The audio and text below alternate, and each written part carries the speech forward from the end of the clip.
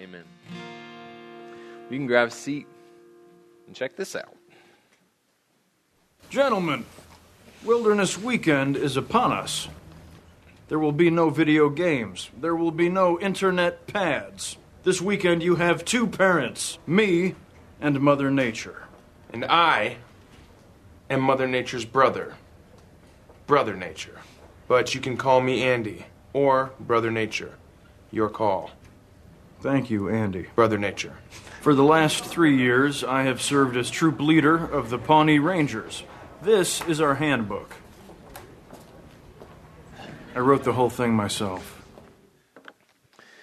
You know, sometimes we find ourselves in a role or in a situation or in a relationship where there's an expectation put upon us, and yet we find ourselves lacking the proper instruction or maybe the proper motivation to fulfill that expectation. Sometimes we find ourselves in this kind of confusing spot with school, right? We don't know, like, how do I format this paper to submit about, piracy in the 1300s, a thing that one of our students is working on right now. It's awesome. You should take that class. But we get confused about that. We get confused about, maybe there's something at work where I'm called to perform some sort of project or do some task, and yet I don't know what's my motivation to do this. Like, why should I perform this thing? Sometimes we're in a relationship where we just want to know what to do, and we want to say the right thing or do the right thing, and we don't quite know what that person expects from us, or we don't quite know how to fulfill their desires. We find ourselves in these moments where we're confused or frustrated because we don't know how to meet someone's expectations. And sadly, many times as believers, we feel that towards God. We hear talk of how we're supposed to live in a certain way or talk in a certain way or act in this certain way, exhibit these certain behaviors and show this certain fruit in our lives, and yet so often we find ourselves confused and frustrated because we're not really sure, how do I live as a Christian? Where's my instruction? Where's my motivation? Where am I supposed to go to meet God's expectation for His children?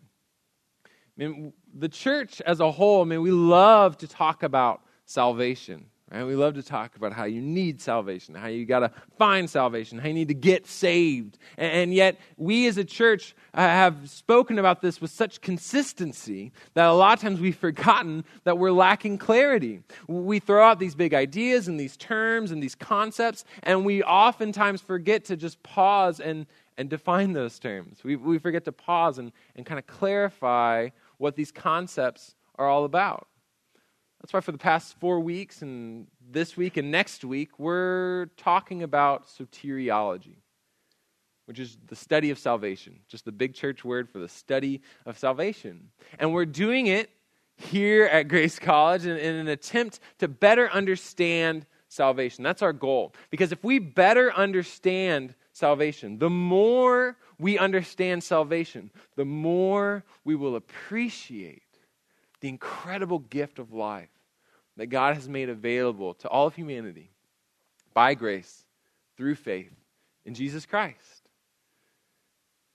And as we've been looking at this week to week, we've been trying to unpack these concepts, the atonement of Christ, or the elect, or looking at things like the exclusivism of our gospel. We've been looking at these kind of bigger theological terms, and honestly, all of them have sort of pointed at, what has Christ accomplished? How do I become a member of the family of God? And this evening, we're slightly switching gears, and we're talking about a thing that we call sanctification. A term that maybe you've heard before, maybe you haven't, but essentially what it's referring to is just the daily life of a Christian. Sanctification is the process that every Christian walks through, whether they're aware of it or not, whereby God begins to shape them and form them into being more like Him, where He shapes our affections and our abilities so that we can better meet those expectations that He has for us. So we'll be starting in 1 Thessalonians chapter 4, if you have your phone or there's Bibles near you. 1 Thessalonians chapter 4, where we're seeing kind of one of the basic, or one of the primary passages where we see this expectation given to Christians about how they are to live.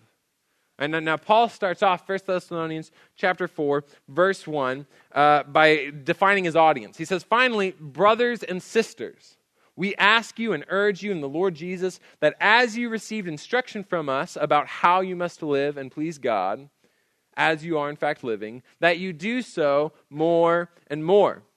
Now, Paul starts out his call with a very important qualification, right? He's defining his audience very intentionally. He's speaking to brothers and sisters. In other words, he's speaking to believers, to Christians. He's saying, look, if you are a part of this Christian community, if you have placed your faith in Jesus Christ for the forgiveness of your sins, if you've recognized that you are sinful and broken and you can't fix that, if you recognize that you have that need to fix, to mend what is broken, and if you recognize that Jesus Christ stepped out of heaven and onto earth to live, die, and rise again for your sake, it says if you're willing to trust in that, if you place your faith in that, then you're a child of God. You're a brother or a sister of Christ and of me and of you. So Paul says, I'm talking right now to brothers and sisters, and this is very important because what he's about to get into is a lifestyle, right? A way you must live. And we need to recognize that as believers, I mean, we're not supposed to be forcing this. Paul was not forcing this. God does not force this upon the non-believers in our midst. So many times, and we've talked about this before, but so many times, we as believers, we get so caught up in other people's behavior that a lot of times we forget that behavior always has to follow belief. We get so caught up worrying about what other people are doing or what color Starbucks cups are that we forget that we need to be worried about people's belief, not their behavior. The behavior is up to God and it comes later. Paul says, I'm speaking to brothers and I'm speaking to sisters. I'm speaking to the Christian community. Because what he's about to talk about is a behavior. He's talking about a lifestyle, right? In a way that you're going to be living. He says, and it's a lifestyle that should take over who you are. It's a lifestyle that he says is desired not just by me, Paul. He says, but it's a command that we gave you through the Lord Jesus. In other words, he's saying this isn't just Paul's desire for your life. It's not just Jacob's desire for your life or Jimmy's desire for your life or your youth leader's desire for your life. This is a desire for your life that has been given to you through Jesus Christ. This is God's desire. This is God's command. This is God's call for every believer. This lifestyle that is pleasing to God. He says, I want you to live in this way. In other words, what God ultimately wants for every believer is that you would be sanctified. This is the will of God, your sanctification. Now, when it says will of God, sometimes we get maybe a little bit mixed up and we see the will of God and we assume, well, that's that thing that always happens, right? The Lord's will, thy will be done. And God's will is always accomplished because he's all-knowing, he's all-powerful. And so what he wills happens. And that is true to an extent, right? There are certain things that the Lord wills, and it's going to happen. We see that a lot in prophecy. We see that a lot in Scripture. But what we see here is not the will, meaning this is what's absolutely going to happen. Instead, the word that Paul's using could also be translated as desire. So not necessarily this is the will of God, and this is what will absolutely come about. This is instead the desire of God. A desire that's always there. It's not always met, but it's always there. In the same way that Scripture tells us that God desires all to come to him in relationship. It's not going to happen, but that desire is still there. You have desires that are consistent day to day. When you go home or to your room, or your dorm room, or your apartment, or wherever it is, you have a desire that at some point in the evening, everyone kind of calms down a little bit, right? Everybody gets a little bit quieter. Because people are starting to go to bed, right? You have a desire, probably a consistent desire, that everyone kind of reaches that quiet time, and yet you might have that one roommate. It's Steve, right? Some of you are like, yeah, Steve, right? Like you're immediately thinking of that one roommate who maybe doesn't quite have that same desire, right? That one roommate who's still in the living room at 4 a.m. watching Gilmore Girls on full blast. Because it just got added to Netflix and he's really excited about it. I don't know. Like you have that roommate, you have that relationship, that person who isn't going to quite line up with your desire. Now it's still your desire, right? Your desire is consistent, but it's just not necessarily always met. Paul is saying the desire of God, the consistent desire of God, is that you would be sanctified. And when I say sanctified, when Paul says sanctified, you could also translate this as you would be made holy. And holiness is just the idea of being set apart. When you see holiness in Scripture, it's describing something that's set apart, something that's special and different, something that's been set aside, set apart from the rest. It says that ultimately God desires that Christians, that believers would be set apart, would be made holy, would be sanctified. It says this is the desire of the Lord. So how does that work? Well, to understand sanctification, we have to define a couple other super Christian terms. First of all, when you place your faith in Jesus Christ for the forgiveness of your sins, you are, on one level, made holy in the sight of God. You are made righteous. Jesus Christ, we talked about this with the atonement of Christ. He was our propitiation. He redeemed us from sin, and He has imparted to us righteousness. Meaning that it's not just that the negatives, it's not just that our debts were paid, it's that we were given a surplus. It's not just that we are forgiven, we are made righteous. We are given the benefit, the blessings that He earned through His perfect life. It's credited to us as righteousness. And when that happens, our term for that as a Christian community, what we use is we say that you are justified. Right, you have experienced justification. And that's that one-time switch from unrighteous to righteous in the eyes of God. And nothing will ever change that. Nothing will ever take that away. Christ Himself says, I am going to hold on to everyone that the Father gives to me. He says, no one can snatch you out of my hand. Paul says, nothing can separate us from the love of Christ. Nothing. If we have placed our faith in Christ for the forgiveness of our sins, if we are no longer a child of wrath, but instead adopted into the family of God, that is a one and done deal. There's nothing you can do or say to negate that. There's nothing anyone can do or say to take that away from you. You're justified. But it's more than just knowing that I've been justified. When I am justified, or as Paul says in Romans 5, it says, we have been declared righteous by faith. We now have peace with God through our Lord Jesus Christ. Again, just another idea, another way of describing this justification. You are declared righteous by faith. And once that happens, it's more than just knowing, okay, yeah, I'm adopted into the family of God. I'm no longer a child of wrath. I'm now a son or a daughter of the Lord Most High. You also experience something that we've described, we've coined the term of restoration. You experience restoration. Or in other words, as we're told in 2 Corinthians 5 that if anyone is in Christ, he is a new creation. What is old has passed away, and look, what is new has come. Once you are justified by that faith that you've placed in the sacrifice of Jesus Christ, you experience a transformation from being a slave to sin to being free in Christ. We no longer live under sin or under the law. Now, sometimes, and we talked about this last week, sometimes we return to sin. We return to the law. We return to death and destruction. But we don't have to, and yet we do, right? Because on some level, we do have this new heart, this new identity, and yet we can choose to not live in that. In Romans, it tells us that we can either choose to live under the law of Christ, we can choose to live in the image of Christ, or we can choose the way of Adam, meaning the way of sin, of our sinful nature. We have that freedom to choose. Before we were justified, all we could ever choose was death.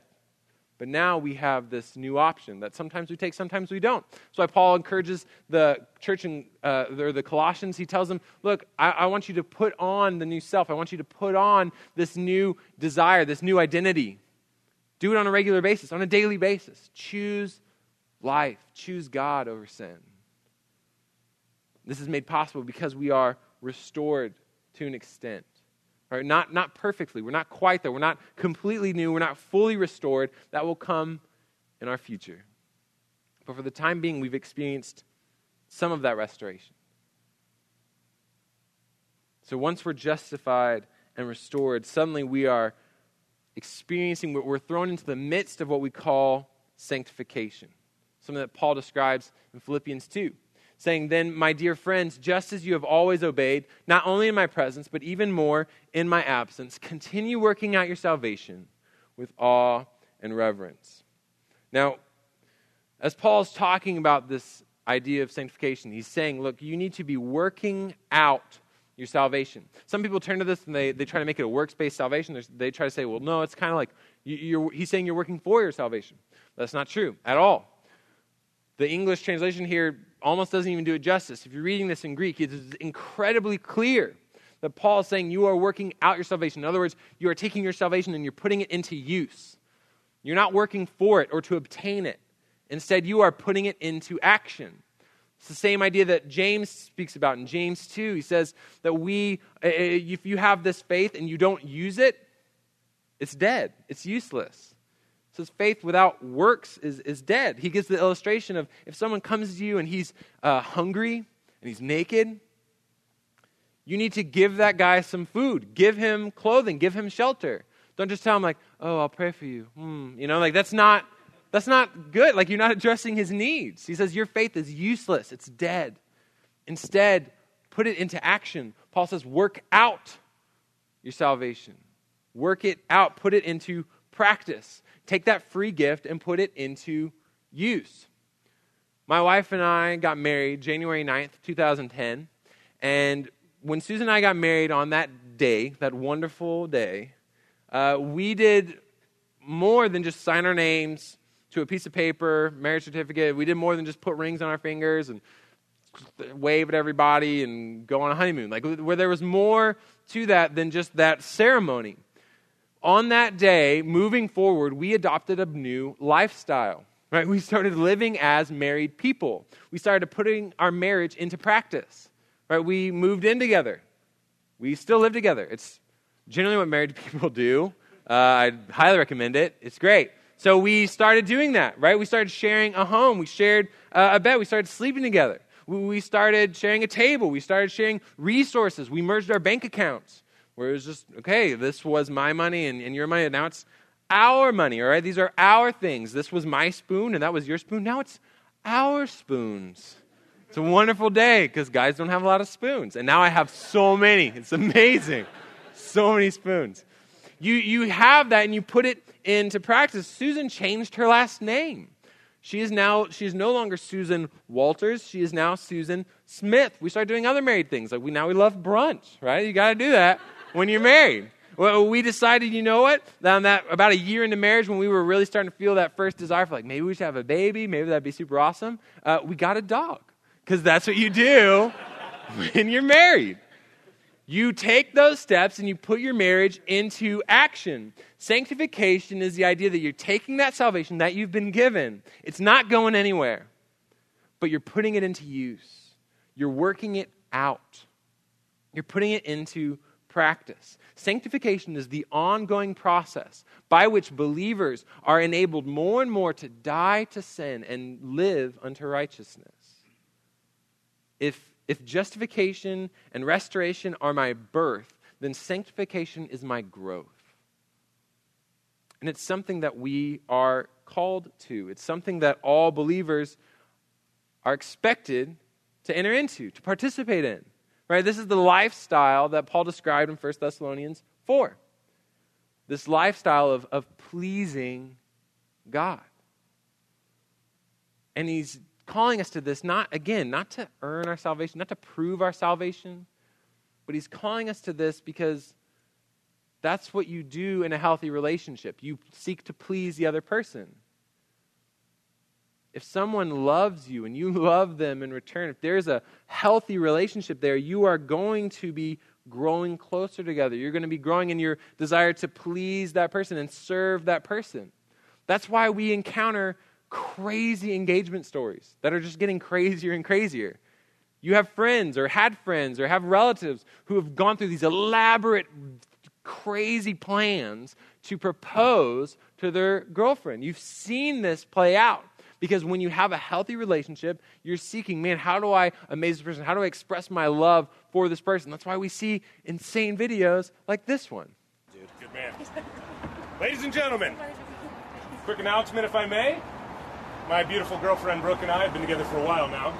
4 years, baby. 4, who's counting, right? It's, I think it's about time I ask her a very important question. Bobby, the ring, please. Oh my God! Oh. Oh my God. No way! Now, just to give you a heads up, I discovered after the fact that this is completely staged. It was a commercial for the energy drink he was holding. I know, it's a little disappointing. But we see this happen. You probably were like, no, that could probably totally happen these days, because that's how insane our engagements have become. That's how insane our proposals have become. Because we as people, man, we recognize that if you love someone, if you have a healthy relationship with someone, you're going to be seeking to serve them and please them. If my wife, Susan, asks me, this evening, hey, do you mind taking the trash out? And my reaction is, what? You would probably see that, because I don't know why you're at my house. But if you saw that, you'd be like, your relationship needs some improvement. There's not health here. We recognize that a healthy relationship has service and seeking to please the other person. That's what God wants from us. He desires us to live in such a way that it pleases Him, motivated not out of fear, but out of love, and thankfulness, and gratitude. And thankfully, we're not just left to our own devices to make this happen. Because honestly, some of us have maybe tried to make this happen. Some of us have tried to live a certain way, or behave in this way, or do that thing, and speak in this way, and view others as that way. And man, as we've attempted that, we'll fail. And I got to break it to you right now. You will always fail in and of yourself to please God. Because God wants perfection. We can't do that.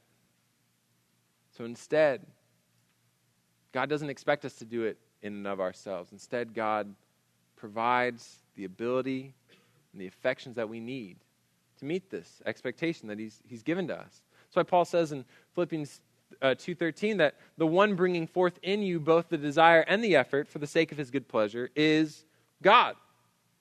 In other words, if we want to enter into sanctification, first and foremost, we need to recognize God's in control of this, right? God is promised. He's promised to change our affections. In fact, this is a promise that He made long ago. Thousands of years ago in the Old Testament, God looked at the nation of Israel who could not keep His commandments. He gave them 600-something commandments and laws and expectations, and they could not keep them. They couldn't. And God knew they couldn't. In fact, what we know now is that the Lord set forth that law and those commandments not for the people to find salvation. They've always been saved by faith alone. But instead, He set forth that law to show them how broken they were, to show them that they couldn't do it on their own, that there's no such thing as a works-based salvation. You can't save yourself by just pulling up your bootstraps and getting serious about working. You can't do it. So God promised back in the Old Testament, back in Jeremiah 31 and Ezekiel 36, He promised what we now call the New Covenant, where He essentially looked at the nation of Israel and all their failure and all their problems, and He tells them, I'll fix this. I'll fix this. Instead of it being one of those breakup moments of, hey, it's not you, it's me. It was God looking at the nation of Israel and saying, it's not me, it is 100% you. You are the sole problem in this relationship, but I'm not breaking up with you. Instead, I'm staying with you, and I'm fixing this. God promised to give them a new heart. He says literally, I will put my law within them and on their hearts. I'm going to change who you are. I'm going to shape your desires. I'm going to shape your affections so that you want what I want. My daughter, Charlotte, is wonderful. She's almost 11 months old, and she enjoys telling us how old she is by putting stickers on her chest and taking pictures. But she has reached a stage in her life now where she loves celery sticks. Loves them. Hand her like a little celery stick, and she'll just jam that sucker in her mouth and just go to town. She'll chew on them a little bit, but she really likes to just kind of crawl around the house and pull up on stuff and act like she's going to feed it to the dog, and they're like, not really, and start eating it again. And she does this, why? Because I love celery sticks. Right? I give them to her. She enjoys celery sticks because she lives in a family where celery sticks are appreciated and applauded and valued, right? And all of us have that. We all have that kind of weird habit or affection, or we love Cheese Whiz. Why? Because dad loved Cheese Whiz, or mom did that, or whatever it is, right? We have those quirks and characteristics and those affections because we were raised in that environment. God says, I'm going to change your affections to be like mine. I'm going to change the desires of your heart. I'm going to give you a new heart. That's going to change not just your affections, but also your abilities. He's bringing forth in you not only the desire, but he's bringing forth the effort itself. He's equipping us to obey. He's equipping us to walk by the Spirit. That's why we see wording like that. Romans 8, we're walking by the Spirit. Galatians 5, we see the fruit of the Spirit. Where if we want love and joy and peace and patience and kindness and goodness and faithfulness and gentleness and self-control in our lives, we don't find that in and of ourselves. Instead, we have to allow the Spirit to work through us. The Holy Spirit that indwells every believer produces that. Charlotte is only able to enjoy celery sticks because I give them to her. And I'm only able to give her celery sticks because they are given to me by H-E-B, from whom all blessings flow. And H-E-B is only able to give them to me because they get them from farmers who pull celery sticks out of the ground. And when they pull them out, they look like this, which I thought was crazy. Never seen that before. Now you know. So when they find celery, right, when it comes down that chain, if originally someone has to do is go to the ground and find that nightmare and pull it out of the ground and package it and make it presentable so that you can eat it. Which I know that some of you that were on the fence about celery to begin with, and you see this, and you're like, I definitely don't like celery. Like, that's it. I'm sorry for you. We should talk. But we recognize that ultimately they have to go to the source, right? They have to go to the ground. If we want to have love, joy, peace, patience, all those things, we have to go to the source. We have to go to the Spirit. We have to allow the Spirit to work through us. We have to walk by the Spirit. We have to allow God's Holy Spirit to move and act. So how do we do that? God's changing us, if God wants to change us, how do we position ourselves to be led by the Spirit in that way? And what I love is that Paul gives us 3 super practical steps. To wrap up the passage, he gives us just 3 simple steps of how to align ourselves with the Spirit. It says first, you've got to do everything without grumbling or arguing. And this sounds like he's saying to do something, but what he's talking about here is also maybe a little confusing because we were like, well, hey, we were discussing these big like theological concepts, and then he's like, and quit whining. Like that doesn't quite fit. And yet what we see is Paul is talking about grumbling. Why? Because ultimately grumbling, arguing, that's not just born out of the fact that my feet hurt, right? If I'm grumbling about, my feet hurt, like that's not just in and of itself a thing. What is that born out of? What's the root of that? What's the source of that grumbling? What's the source of our argument? Ultimately, it's pride. Ultimately, I'm going to argue with my brother or my sister or my roommate. Why? Because I think that my way is right, and they think something else, and that's stupid. And we need to talk about that, and I need to put you in your place. I'm going to grumble about something because I think the world should be in a different way, or I think that my life should align with a different path, or I think that this or that or whatever it is. When we grumble and complain and argue, what it is it shows that we lack humility. We lack humility. So we need to be cautious about, where are we grumbling? Where are we complaining? Maybe that's the challenge you need to grab a hold of this week. Maybe you are just a really negative person, or maybe you even just thought of, there's this one area though, or this one class, or this one relationship, this one family member, this one roommate, this one situation, this one workplace scenario where I am so negative. And what Paul is saying is that that's going to interfere with your sanctification. That's going to interfere with you seeing God's plan. It's not going to discredit you, right? It doesn't mean that God loves you less. But what it means is that you might miss out on what God's doing around you. If you're so focused on what you want and what you desire, you might miss what God's doing in your midst. So check yourself. And where and why do I complain? Paul says it's more, though, than just humbling ourselves. He says we're also going to want to be blameless and pure. children of God, without blemish, though you live in a crooked and perverse society, in which you shine as lights in the world. Now, when Paul says that we are called to be blameless and pure, and when he says blameless there, it's not talking about perfection.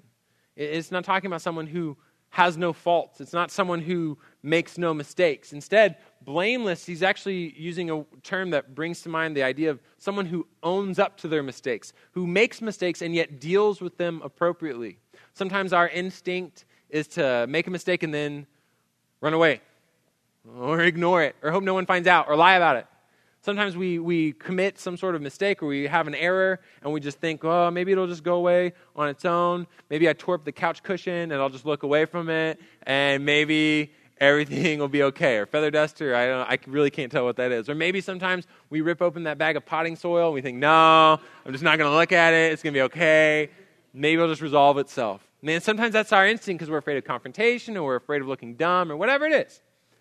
Paul says, no, we are called to be blameless. In other words, to deal with those mistakes. That's what God desires from us. That's how we align ourselves with the Spirit, by humbling ourselves to the point that we own up to our faults and our errors. We ask forgiveness where we need it.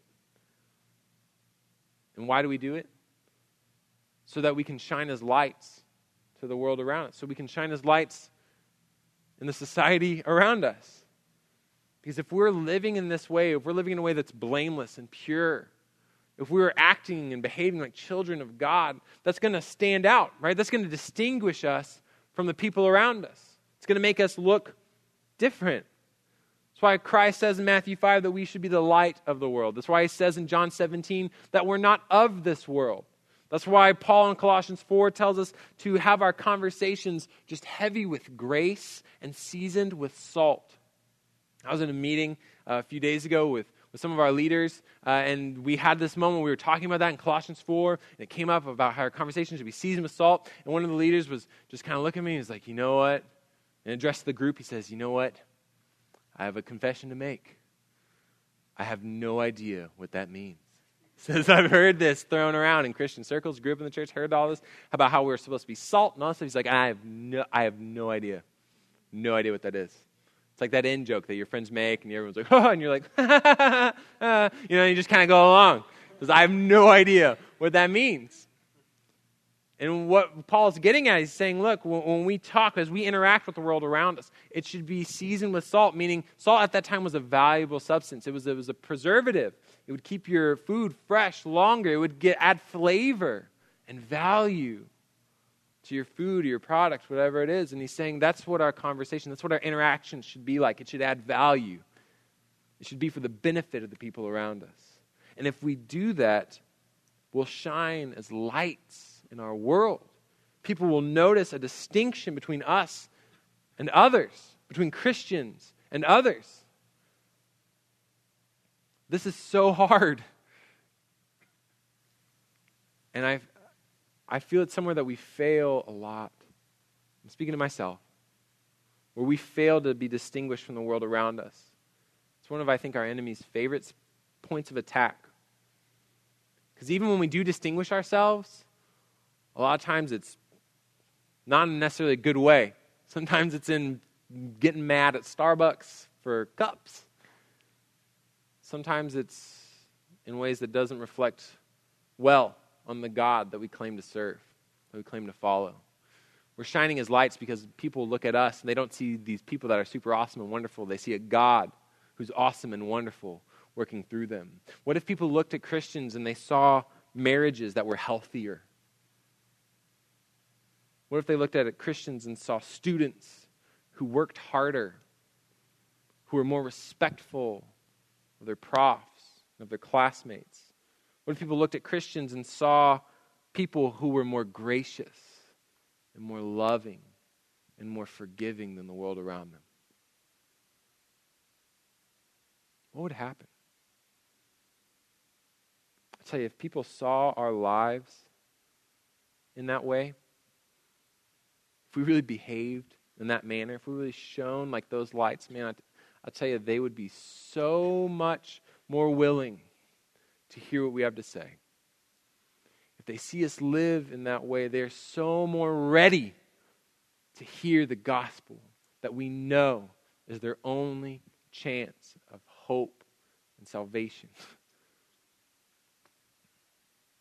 Paul says, we got to be distinct.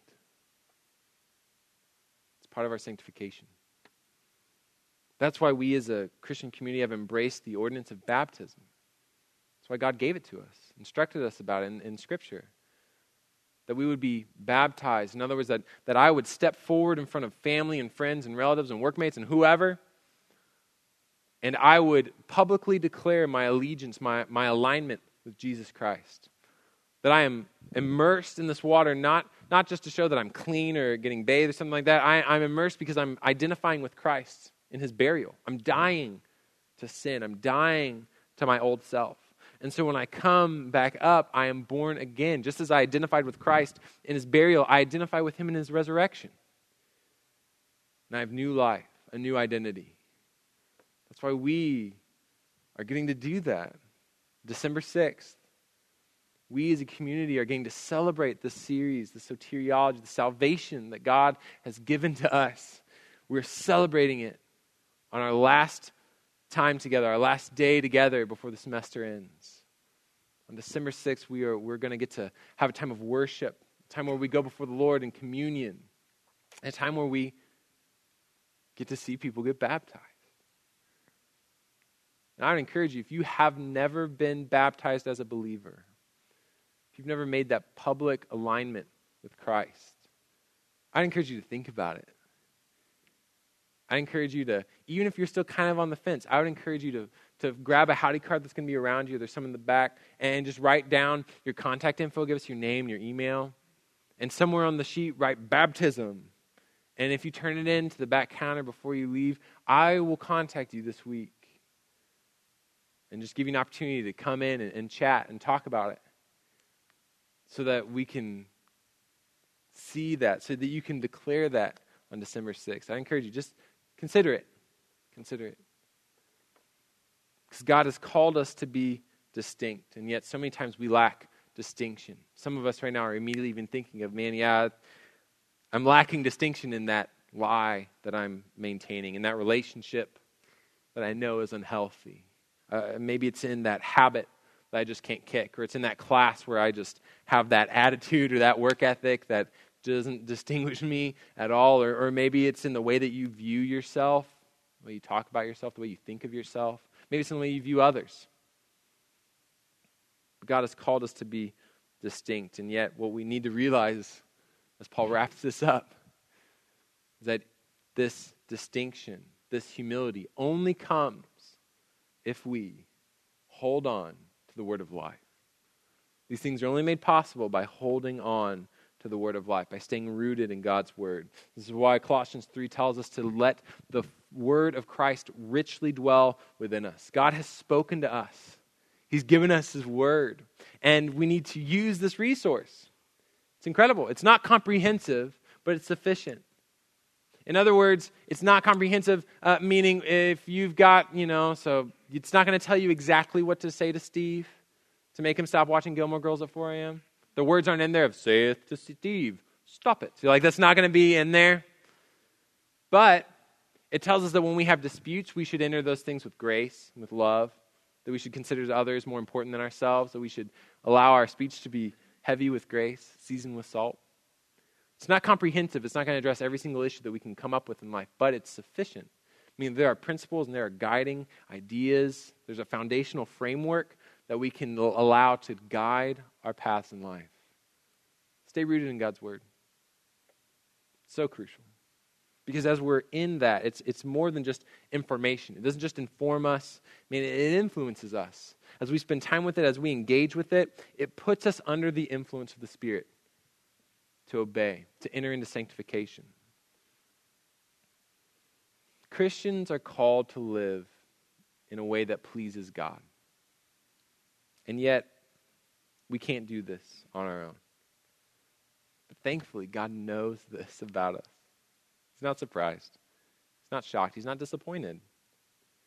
Instead, God promises to change our affections, to change our abilities through the Holy Spirit, and through his living word. And in doing so, he provides the instruction and the motivation we need to meet the expectations he has for his children. So let's thank him for that right now. God, we thank you that you have given us an opportunity to live for you. God, just as you chose to deal with us with such grace and love and forgiveness, Lord, we thank you that we have the opportunity to extend that same grace, that same love, that same forgiveness to the world around us. Lord, we ask that we would be faithful to do so. Lord, we ask that you would guide our steps, that you would change our affections to match yours, that you would give us the ability to meet those expectations that you've placed before us.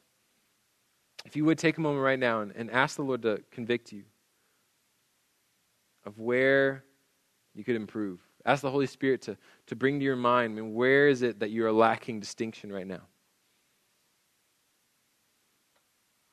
When is it that you could be spending time in his word? Or maybe you're asking him to show you, where is it that you find yourself complaining out of pride instead of being thankful and gracious in humility? Ask the Lord to show you where could improvement be found, and ask the Lord to give you the strength, to give you the motivation, to give you the instruction, to equip you to excel, to be sanctified, to be made holy in that.